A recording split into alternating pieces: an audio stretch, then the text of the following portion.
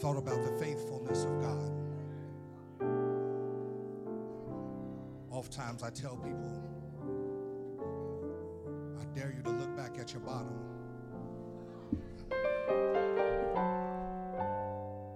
I dare you look back at the worst time of your life. When you couldn't figure a way out. When you were on the brink of giving up.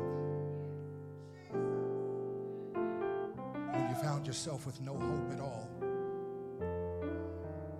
But today you can testify that he's faithful because he made ways out of no way. He gave hope to the hopeless, and he gave you a reason to want to wake up in the morning. Amen. Every now and again, you just got to lose your mind for a Savior. Sometimes I sit back and I think about days in prison with no visitation, and it seemed like everybody had forgot all I had done.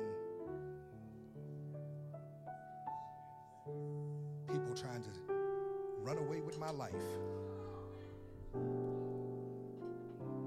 And though I was dead wrong, amen.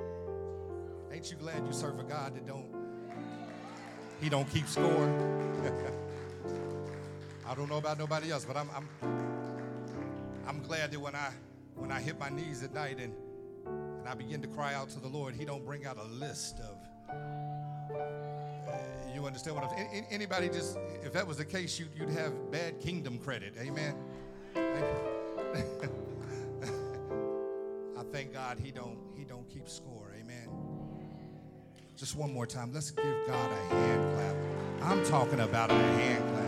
I'm talking about a thank you, Jesus. I'm talking about you didn't have to do it, but you did it Do I got any worshipers in the house? Do I got anybody in the building that's been through something and God made a way? I dare you worship God right now. I dare you worship God right now.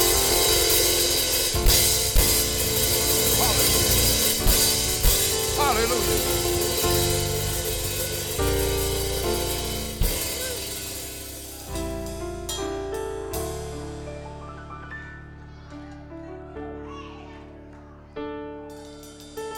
For every hell you brought me through, I had the legal right to have lost my mind a long time ago. But because of this faithfulness, hallelujah, hallelujah, hallelujah. We bless him. We bless the Lord. Come on, you can be seated in the presence of the Lord. Amen. Hallelujah.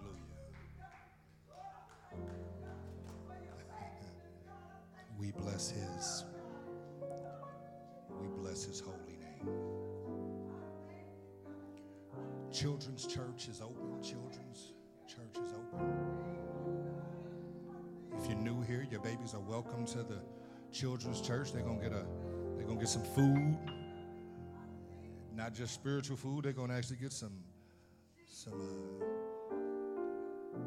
edible food. Amen.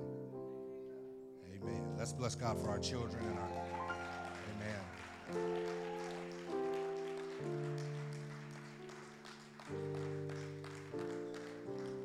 Amen. I'd love to see them run to church. Amen. You better applaud every time your baby run to church.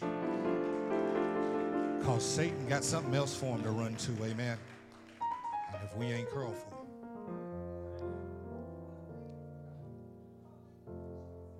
We bless everyone for coming out today. We thank God for all of our visitors or extended family. We bless God for you, and we pray to see you. We pray to see you again. Amen. All week long, I've been.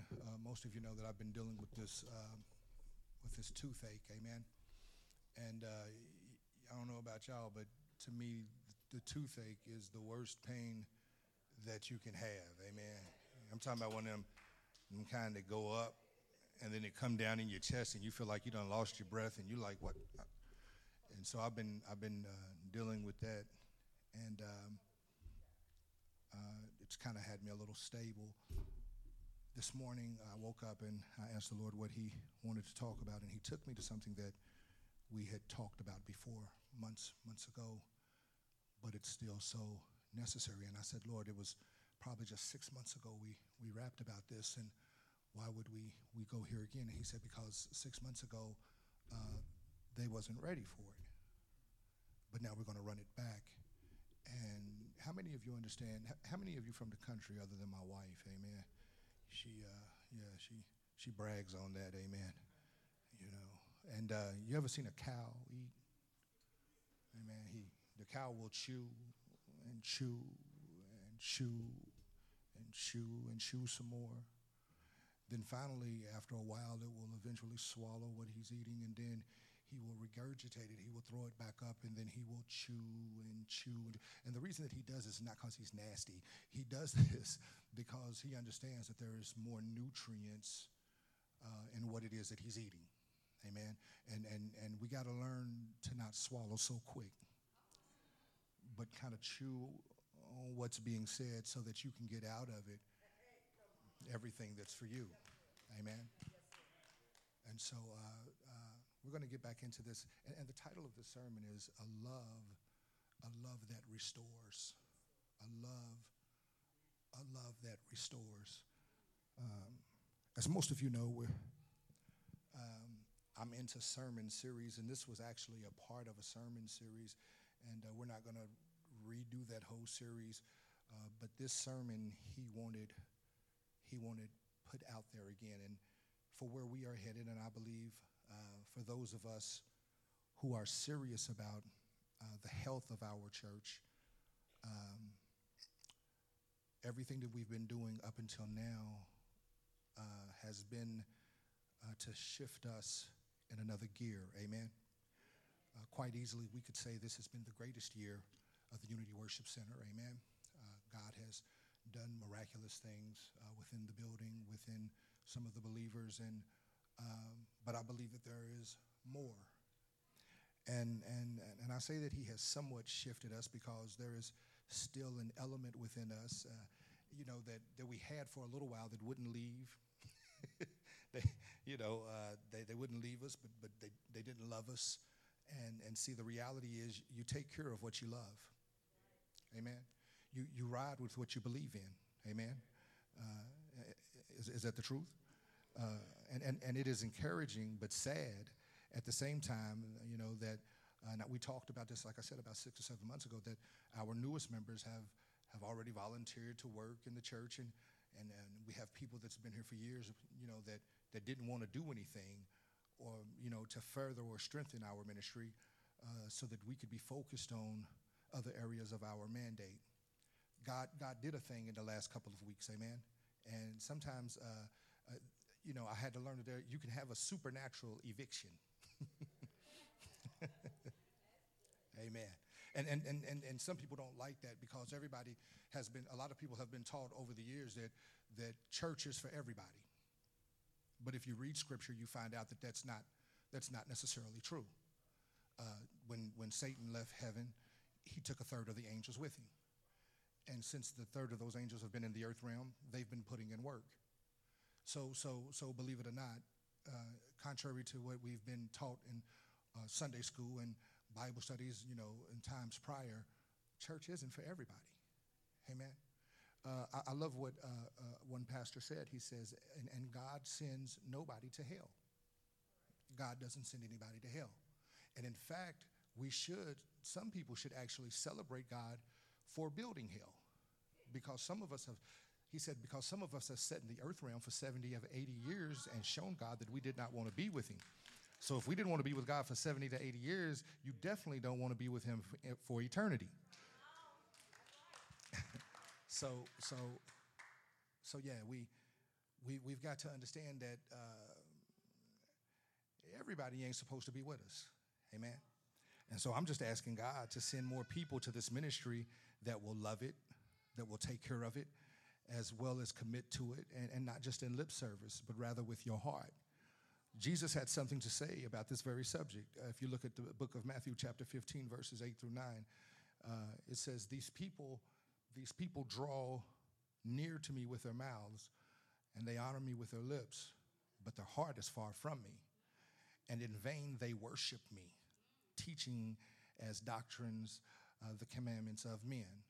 And the first thing that I want you to see is that Jesus has made a separation between himself, his true followers, and the people whose worship ain't for real. Let's look at the chapter from the beginning. Is that all right? Then the scribes and the Pharisees who were from Jerusalem came to Jesus saying, why do you disciples transgress the tradition of the elders? For they do not wash their hands when they eat bread. And he answered and said unto them, why do you also transgress the commandment of God because of your tradition? For God commanded, saying, honor your father and your mother, and he who curses father or mother, let him be put to death. But you say, whoever says to his father or mother, whatever profit you might have received from me is a gift to God, then he need not honor his father or mother. Thus you have made the commandment of God of no effect by your tradition. Check out what he says in verse number 7. Hypocrites. Well did Isaiah prophesy about you, saying, these that draw near to me with their mouth and honor me with their lips, but their heart is far from me. And in vain they worship me, teaching as doctrines the commandments of men. Now the scribes, I need you to understand, were a group of people with the profession of writing. It was a profession that could be handed down from father to son, or it could easily be taught. And they are mentioned in the New Testament as a group that's in conflict with Jesus Christ and his apostles. Now the Pharisees, a religious and political elite, educated men as spiritual and political leaders of Jewish people, they imposed all of the religious laws.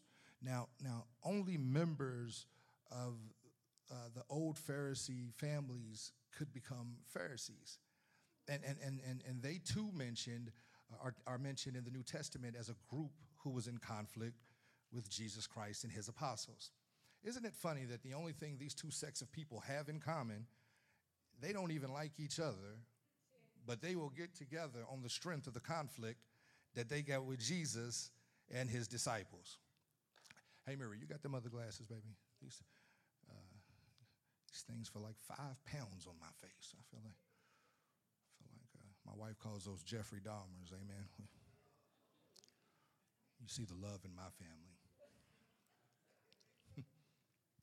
So we see that Jesus has been confronted by the Pharisees and the scribes with a legitimate question, according to the customs and times that they are hoping to trip him up with.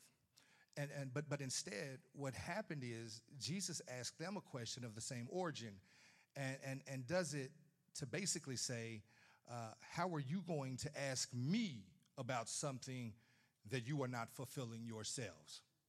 I don't know about anybody else in the building today, but one thing that gets on my nerves is somebody that can always talk about somebody else is wrong, but ain't took the time to deal with the wrong that's going on with them. Amen. Yeah, I got a problem with people like that. Let me tell you something. You can check me. You can put me in my place. You can tell me about myself. I ain't got a problem with that. But you better have checked you first.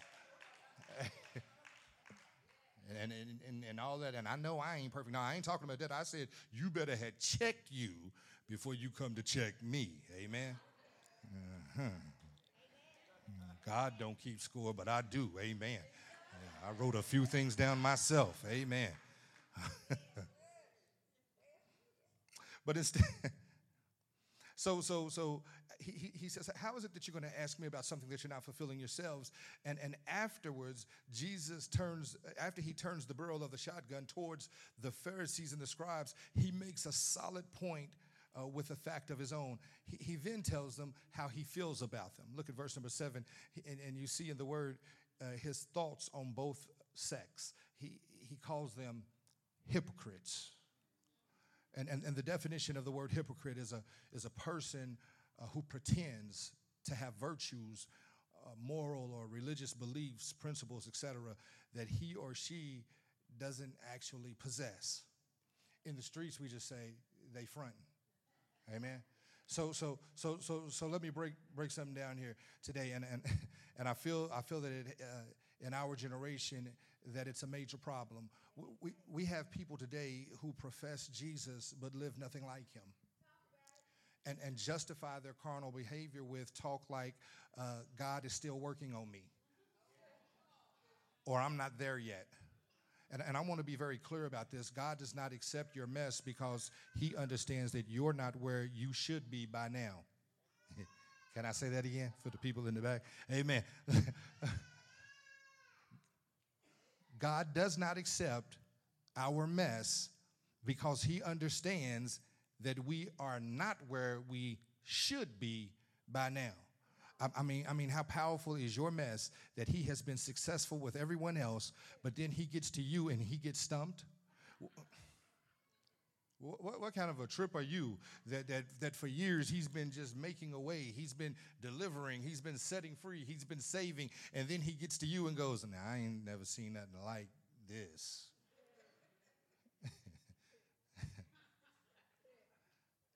Yeah.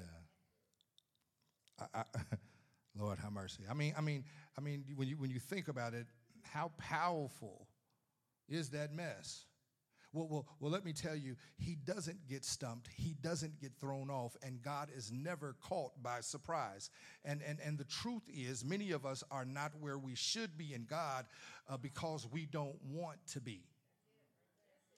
See, because being where you should be in God breeds responsibility. Being where you should be in God means that you've got to say no to some things that you've grown accustomed to saying yes to. Amen. And so you don't get to do God and do you and do them too. Oh God. Yeah. And church would be off the hook everywhere if you could do him and you. Amen. Don't look at me crazy. I didn't write the book. In fact, if it was up to me in some of my carnal times, I'd like to change some of the pages. Amen. But the reality is, the word is the word, and we have to abide by it. Amen. Lord have mercy. And so the reality is, we want to be righteous with a pass. Yeah, I want to be saved with a pass. We want to come to church, sing with the praise team, shout with the preacher, and that's the extent of our holiness. But when we get away from the church, the real you comes out. The carnal creature is back in effect. The carnal Christian is back to confusing and throwing off the people that they should be witnessing and leading to Jesus.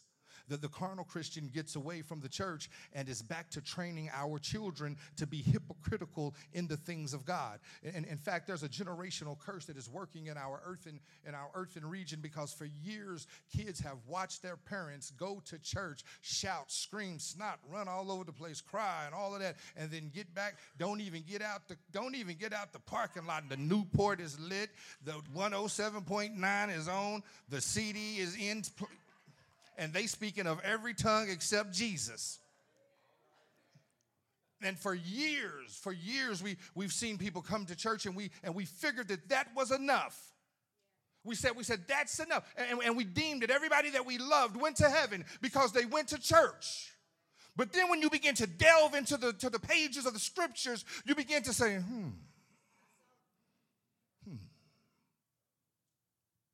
yeah. We've got to stop this. It's dangerous to justify your mess. I mean, if you're going to be 100 about anything, be 100 about you and where you are in this thing with God, because you don't want to hear on that day of judgment, "Depart from me, I never knew you, you workers of iniquity." Some of our children hate church and everything about it because they see the fake in some. And they associated that some with all of us. And this is why we are losing our children in church. This is why as soon as our children get of an age that they can't be made to come to church anymore, we stop seeing them, because for years they had to watch the people in their families fake it about God. Lord, have mercy. And now And now that they are older and starting their own families, they refuse to subject their children to the mess that they had to endure all under the guise of God. Jesus calls them hypocrites. Hypocrites. And I want to show you something in verse 7. He concludes talking to the Pharisees and scribes. And in verse number 8, he redirects his attention to his disciples and whoever else that's listening to this exchange. Look at it. Verse number 7, hypocrites. Who well did Isaiah prophesy about you, saying, these people draw near to me with their mouth and honor me with their lips, but their heart is far from me, and in vain they worship me. He said, in vain they worship me. He said, all that dancing don't do nothing for me. All that screaming don't do nothing for me. All that shouting don't excite me. Teaching as doctrines the commandments of men. In verse number 7, we see the last of his direct communication with the Pharisees and the scribes. Then in verse 8, he says, these people. He says, these people. So we understand that his attention, that his attention to those who still have a chance, and he's giving attention to those that still have a chance, and he begins to teach. See, let me show you what I'm talking about. Lily, stand up. Kevin, come over here. Come on, Kevin. You skinny. You ought to be able to move faster than that. Let's go. He said, all right. I understand if you my size moving like that. Kenny, stand up. Robert, stand up. And so it's three people in this conversation. It's Jesus. I get to be him now. It's these people. And it's the people who still have a shot. You understand what I'm saying to you? And this is how cold-blooded Jesus is. See, we keep on making Jesus this nice little cute teddy bear, and he's just so sweet, and he's just so precious, and he saved my life. Jesus was a warrior. He was a lion. He was a lion. You understand what I'm saying to you? Y'all better quit on pacifying that thing and Candyland and that thing. Jesus was not to be played with. You understand what I'm saying to you? And he says right in front of their face, this is the same Jesus who sat down and said, upon this rock I will build my church. But what I want you to understand what's so powerful about that is when he said, upon this rock I will build my church, he was sitting in Caesarea Philippi. He was sitting in a place where there was all type of demonic worship. There was all types of idol worship, and they worship people, statues this big, and he's standing in the midst of all of this demonic hell, and he tells all of them, upon this rock I will build my church, and ain't none of y'all from hell gonna be able to do anything with it. I mean, he stood right in their neighborhood and told them that he was gonna have victory despite them. And that same Jesus turns around and says, these people.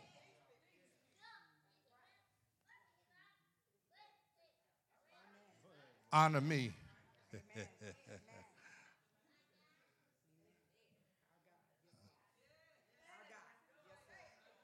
And you're going to have to separate yourselves from these people. You can't be witnessing people you smoking weed with. I'm just trying to tell you, you should come to church, man, because it's deep, man, and Jesus has been good. Ain't no holiness in that. You've got to be able to know who these people are. And watch this. You will never know these people until you stop being one. Y'all can take your seat.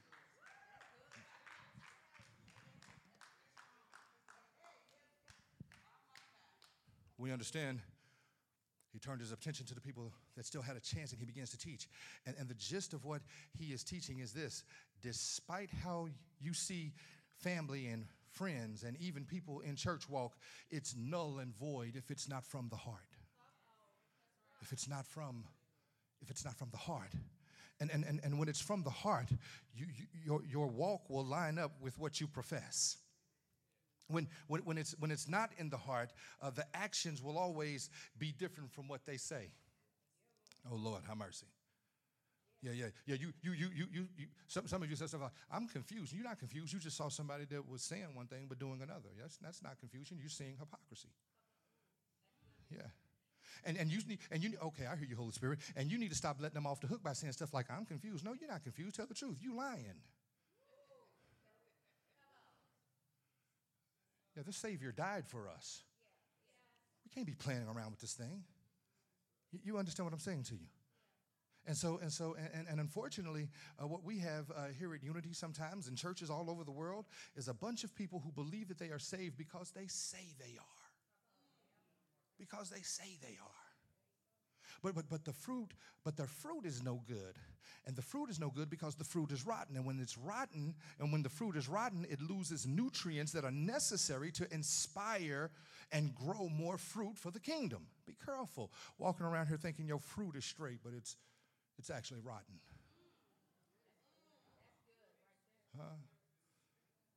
Today I would like to introduce you to this sermon called A Love That Restores. And I believe that the Lord put this on my heart to reteach because we have so many people who, again, profess Christ yet don't walk in the power of his forgiveness nor his restoration. Now listen to what I just said. Don't walk in, I didn't say it in the power of his might. I said in the power of his forgiveness nor his restoration. What are you saying, Pastor? We got a lot of people in the church who want to get it right, but because they're so ashamed of their past, they don't think God can get past their past. Come on, Bishop. Come on. Yeah, you hear me? Some of you won't dare pray because you are afraid that, if he don't forgive me, Lord, because let's just be honest, we got family members that don't forgive us. Hey man, we got friends that don't forgive us. We got people that's down for you and they bless God that you're changing and you're getting yourself together until you don't agree with them, and then they bring back up what you used to be. I had to tell some very important people in my life, people that mean everything to me, this is my last I'm sorry. This is it. I don't got no more. Not one more. I don't have one more. Because when I said it the first time, I meant it. When I said it the 7th time, I meant it. The 15th time I said I meant it. So now I understand the problem's not with me. The problem's with you. And so this is the last I'm sorry. I'm sorry. And that's you ain't getting no more. It's done with. You're not holding my past over my head. If I didn't raise you right, I'm sorry. My bad. Did you die? You're here. You're okay. You understand what I'm saying to you? But no more am I going to duck my head every time I see you, or every time you bring up something of my past. I'm going to give you what you want. The devil is a lie. I ain't got another sorry in me.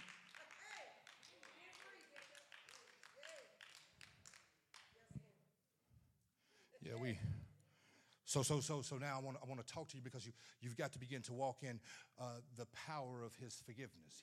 There's the power of his might. There's the power of all these different characteristics of God. But two of the things that we fail to walk in, we get everything but the forgiveness down. Because what we do, and I was teaching this months ago, is that we continue to equate God to man.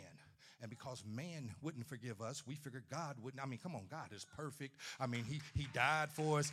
He did all of this for us. And do you really believe that you really want me to believe that? Look, I fed these kids. I clothed these kids. I did what I had to do so these kids would have what little they did have. And they don't forgive me. Do you mean to tell me that God, who's perfect, forgives me? Yes. And what we've got to stop doing is equating man to God. God, he said, my ways are not your ways, and my thoughts are not your thoughts. In fact, my ways are higher than your ways, and my thoughts are higher than your thoughts. So what they can't let go of, I can. And it don't make no never mind what they can't let go of. As long as I say I forgive you, it is thrown in the sea of forgiveness. So you better walk with your head up, with your shoulders back, and conquer the rest of the world that I've given you to conquer.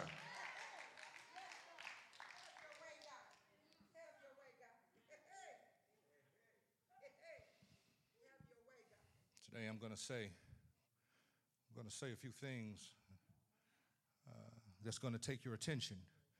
And it is so important that you hear and receive this message, because what's about to be discussed, I believe, has been a barrier to many of us, even myself. And as a pastor, I ask you to believe a lot. Yeah, well, I don't ask you. God does, but he uses me as his mouthpiece in the situation. So God has me to ask of you a lot. And what he has me to ask you, he has already asked of myself. So I know how trying the request can be. Oh, Lord. So what I'm saying is, I don't challenge you with anything in any of my messages that God hasn't already challenged me on beforehand. And because I bring you the challenge, watch this, you ain't used to preachers saying this, and because I bring you the challenge doesn't mean that I've completely figured the challenge out myself. I promise you, most days I'm sitting here going right along with you. You understand what I'm saying to you? But I just got this button that goes, but trust God. Amen. And so I want to ask you some things, or I ask you to believe some things that's rough, that's raw. And again, if I'm challenging you with it, I've already been challenged with it. And I don't always respond correctly to the challenges. I struggle in certain areas like you do. But in my messages, you better believe I'm preaching to me as well as I'm preaching to you. The only difference is, for me, once I hear it, I'm trying my best to apply it. Because, see, I want to be better. But God asks us of some cold things. Like to have faith in him even when it looks like he's not there. Oh, Lord. Yeah. I want you to trust me when you can't trace me. I want you to trust me despite hell breaking loose all around you. I want you to trust me though it seems like you're losing your mind. I want you to trust me though it seems like I'm not there. He asked us to believe that someone was beaten horribly. In fact, the worst beating that was ever given, worse than we would ever be able to comprehend or imagine. And get this, he took the beating on the, he wants us to believe that this horrific beating that he took it on the strength of me and you. He asked us to believe things like that. And on the third day, after his dying, he rose again. And as hard as that might be to believe, it's critical to your entire walk with God that you do believe it. God, your everything in your relationship with God hinges on, do you believe he got up? Yeah. Remember in the book of Romans, chapter 10, verses 9 through 10, some pretty important things are said about salvation, about you and I being saved. He says in Romans chapter 10, verses 9 through 10, and this is the New Living Translation, if you openly declare that Jesus is Lord and believe in your heart that God raised him from the dead, you will be saved. For it is by believing in your heart that you are made right with God, and it is by openly declaring your faith that you are saved. Now let's deal with that for a little bit. The Bible says that if you openly declare that Jesus is Lord, so when you see these words, openly declare, we understand that Paul is saying you can never be ashamed of the gospel. Never be ashamed of the gospel. My wife, a pretty young thing she was teaching Sunday school this morning, and she was talking about this very verse that says that I am not ashamed of the gospel. And she was talking about, I'm not ashamed, I'm not ashamed for this reason, I'm not ashamed for that reason. But one of the things that I was really wanting her to pull out was, I'm not ashamed to preach the gospel, never mind who's watching me, who's listening to me, where I'm at, where we at. What they got that I might need, I'm still going to preach the gospel. Yeah, some of you know what I'm talking about when you have to, I need this, but my faith compromises it because who's got what I need? Oh, Lord. They don't quite believe like I do. But I want you to understand that you can never dummy down with your Holy Ghost. You better preach Jesus. I don't care what they got and what you don't have. You better preach Jesus. You better preach Jesus if they threaten to cut the lights off. I ain't doing nothing ungodly. I ain't getting ready to go out. I ain't coming out of character. I'm just going to trust God. You understand what I'm saying? You better preach Jesus. Oh, God. I'm trying to get done with this. Listen, he says if you openly declare, I'm not ashamed of the gospel. He's saying in all of your existence, God should be well represented. We don't get around people who don't believe and dummy down with our faith. In fact, instead of dummy down, we double down. For even in Romans 1:16 in the New Living Translation, we find the Apostle Paul declaring, for I am not ashamed of this good news about Christ. It is the power of God at work saving everyone who believes. Did you catch that? saving everyone who believes, the Jew first and also the Gentile. And the word Gentile in this sense is Paul is using, it just means everyone who's not a Jew.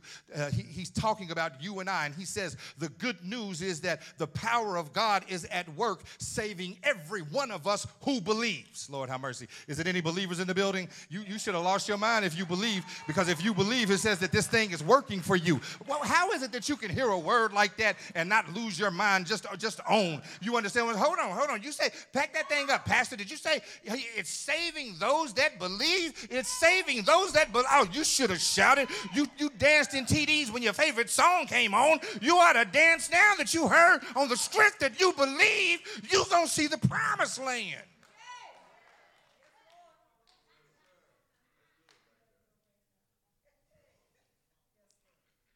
Cut a mean step at a 2-for-1 drink special, but here the Lord is going to bless you because you believe, and then you get all quiet. I'm trying to figure this thing out, right? Get in the club and party over here as soon as we get there. Everything we listen to, sending us straight to hell.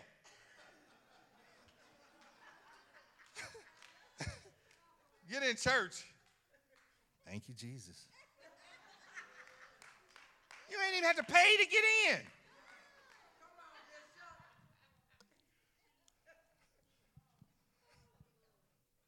Jesus. You see, I want you to get it.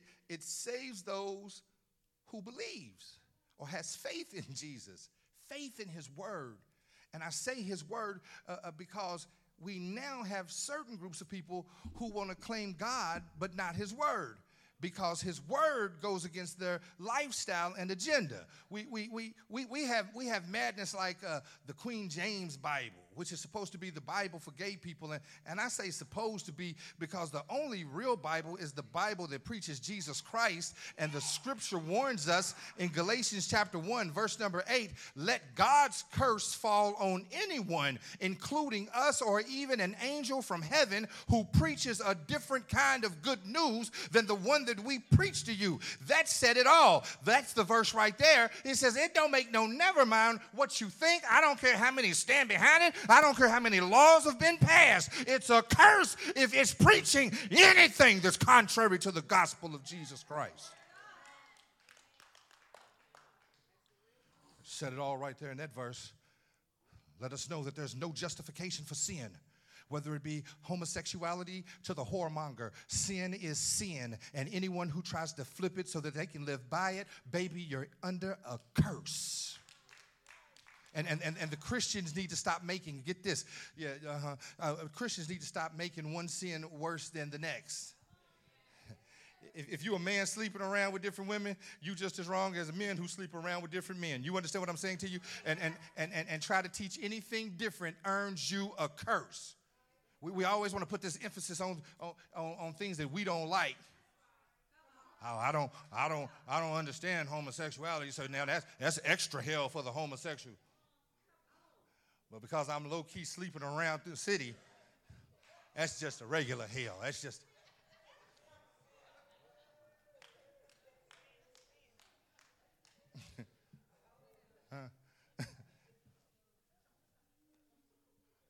I take it even deeper. I mean, it's just taxes. It ain't like I don't keep them over here sometime during the year. Yeah. That's all for my earned income credit people. Amen. Amen.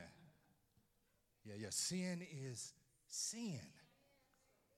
You understand what I'm saying to you? And stop trying to justify the sin because you got a good reason. Because it's only a good reason to you. It's not a good reason to God. And we, the Christians, we need to stop making one sin worse than the next. We got to stop doing that. And we as Christians have to stop being okay with the word until we hear a part of the word that makes us uncomfortable. Or we take on the attitude that we aren't going to believe that because that means we have to come to grips with some hard truths.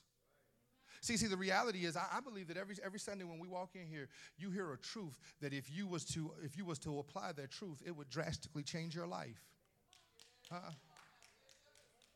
Let me throw you one. You ain't supposed to be living with nobody you ain't married to. We ain't get ready to see one U-Haul.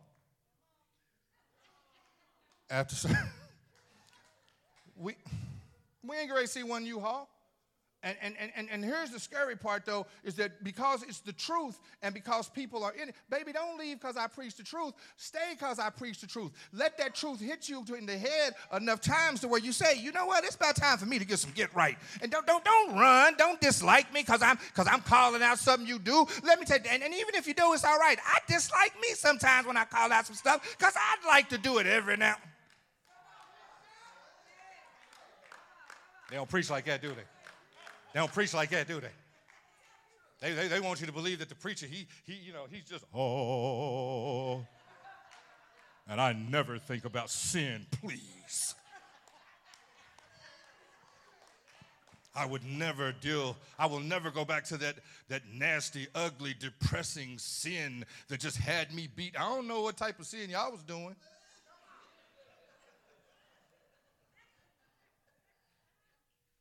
You lose two ways if you was in a bunch of sin that you didn't like. You know what I'm saying? Sin I was in. That's why it was so hard to come out of, amen? Y'all better be real in here. Yeah. That's why we ask y'all, as pastors, that's why we ask y'all to pray for us. Because we you see, here's the thing. Yeah, Kevin's my armor bearer, but if Kevin decided to go crazy, guess what? They just be like, oh, Kevin's tripping. We're going to have to pray for him. And you let it go. I do the same thing Kevin do, and it's, I told you he wasn't right. Girl, didn't I tell you? It just take a minute, and it was all going to come out. We knew. I'm dodging stones. Hey, it was all good just a week ago. So we ask you for prayer because we need it. Because we're not afforded the same grace that you give one another. But I die like you. I bleed like you. I'm human like you. Oh, Lord, let me get this thing.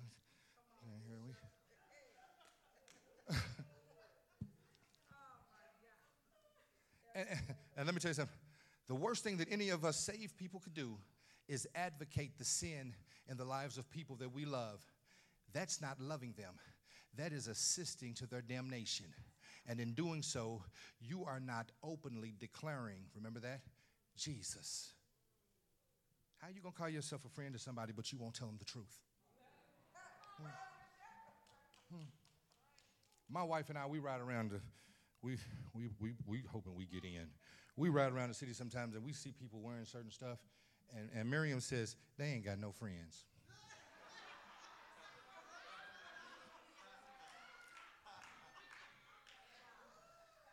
They ain't got no friends. Because a real friend would have said, that don't look the same on you that it looked like on y'all.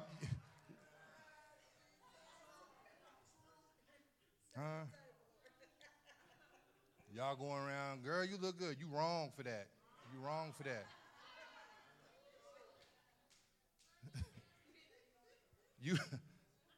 You have to love people.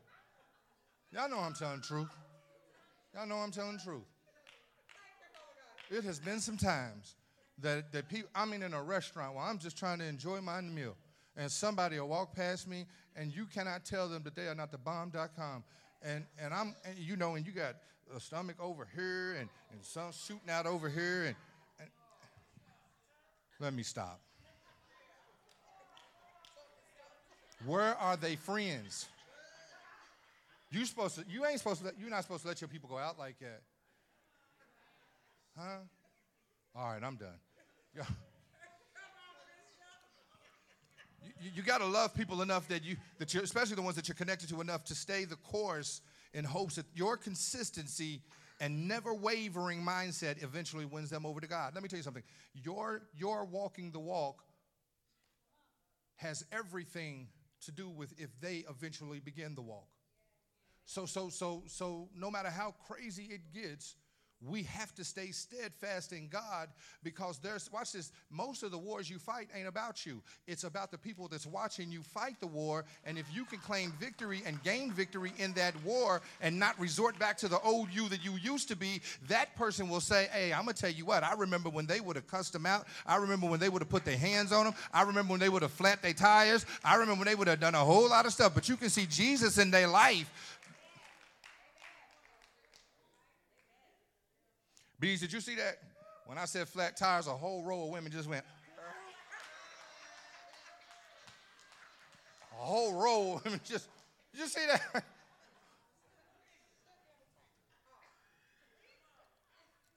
Lord help them.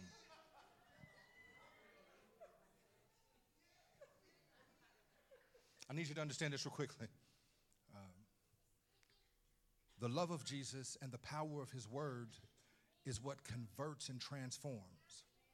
Not beating up on a person, not disrespecting the person, not hurting the person's feelings. The power of God's word and love is what converts and transforms.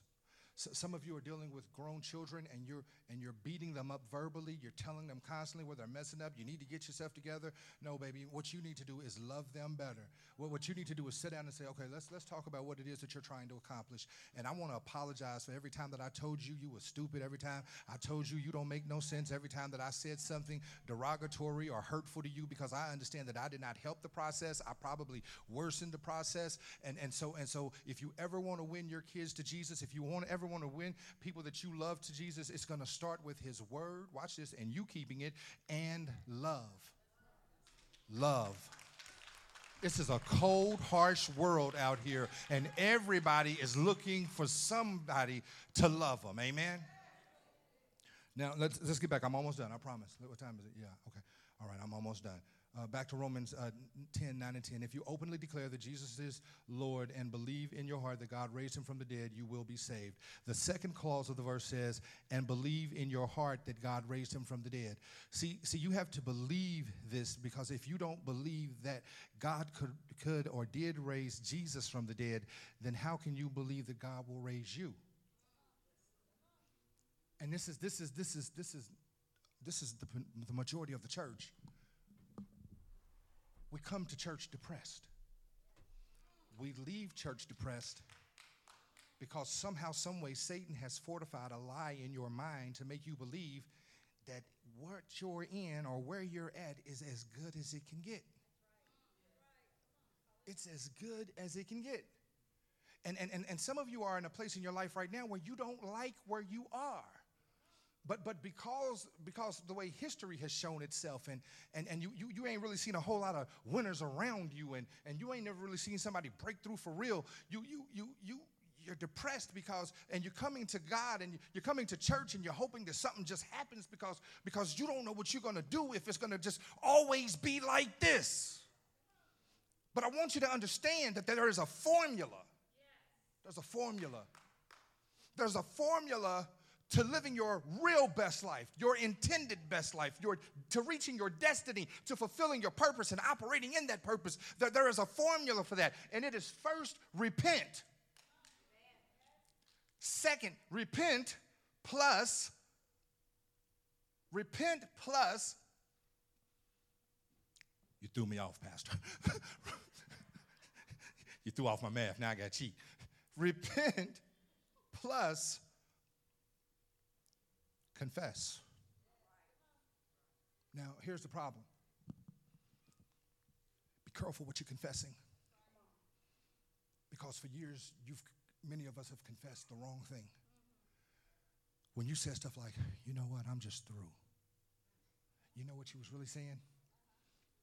I'm defeated. I give up. There's no victory for me. And every time that you spoke that on your life, Satan turned hell up on your life.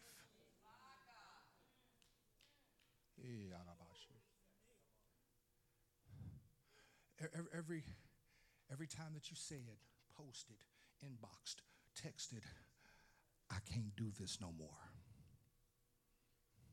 You know what complaining does? Complaining tells God, you can't handle more.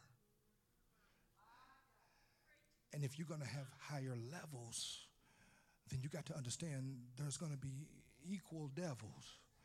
And if little hell gonna run you off every time little hell show its face, then God can't trust you with much. You understand what I'm saying to you? So the reality is the Bible says that if you're faithful over the few things, but you're not faithful if you're constantly crying about where you are. Can I just go ahead and tell everybody in here, if you are physically able, mentally able, if you don't like where you are right now, in 6 months you can change everything about your life. Everything. There's a formula to this thing. It is repentance. I've come to the point where I need God more than I need anything else. Plus, I confess Jesus as Lord. I don't confess that I'm depressed anymore. I don't confess that I'm stupid anymore. I don't confess that I'm a fool anymore. I don't confess that I'm just dumb. I went for that anymore. I don't confess any negativity over my life, but repentance plus confessing Jesus as my Lord, and then plus and believing in my heart that God raised him from the dead equals carry the one salvation.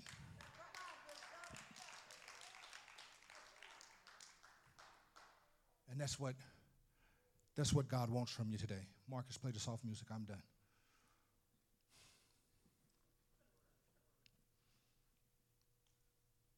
That's what he wants you to understand today. Don't you confess another negative thing over your life. Sister Carla put on Facebook a couple of weeks ago, and I screenshot it. It said, if you find yourself in hell, act like you own the place. We're not confessing defeat anymore. We're not going to walk around defeated anymore. We're not going to continue to remember what we coulda, shoulda, and all of that. We're just going to focus on being the best who we are now. I might have tricked it all off in times past, and I might have let a whole lot of people down that I loved, and maybe I didn't do it as good as everybody else. But I heard an old preacher say, just a little talk with Jesus. Just a little talk with Jesus. He'll make it all right. The one thing that I loved, let me tell you something. While I was facing 20 to life in one city and 10 flat in another city, here's what blew my mind. Here was the verse that blew my mind. While I was yet still a sinner, he exemplified his love for me by dying for me. While I was still a hot mess, running the streets and popping pistols and doing every drug known to man, he was loving me enough to die for me. I don't know who I'm talking to in here today. In fact, I think it's a few people in here who are low in spirit. Low in spirit. Sometimes it's just hard to look in the mirror when you think about all the mistakes that you made. And sometimes sometimes it just makes you squirmish when you begin to think about the people that you let down. But I want you to understand, you serve a God who forgives. You serve a God who forgives. I want you to know that there's power in his forgiveness. And not only does he forgive, he restores. Ooh. Can I have this altar call? Can I have this one this week? Can I have this one this week? He restores. In other words, he don't just forgive you. Watch this. He builds you back up again. Yeah, he builds you back up again. And when he builds you back up again, it don't make no never mind who don't like you. It don't make no never mind who don't care about you. It don't make no never mind who don't forgive you. It don't make no never mind who whispers about you and talks about you. None of that matters when you understand that the master's hand is on your life.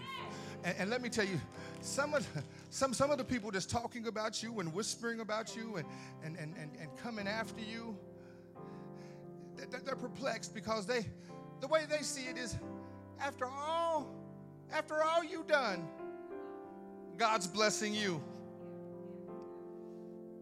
Can I tell you that he will, despite whatever mistakes that you have ever made, he says, I will put a table, Lord have mercy, in the presence of your haters, in the presence of your enemies. He said, I'll let you eat good in the ones that gossip, in front of the ones that gossip about you. I'll let you ball out of control in front of the ones that lie on your name. I'll do it because I love you. I'll do it because I love you. I want you to do one thing real quickly. I want you to go back. And this is the last time we ever going to do this together. I want you to go back to that worst time. The worst you. The you that you said, I cannot believe you did that. I can't believe you said that.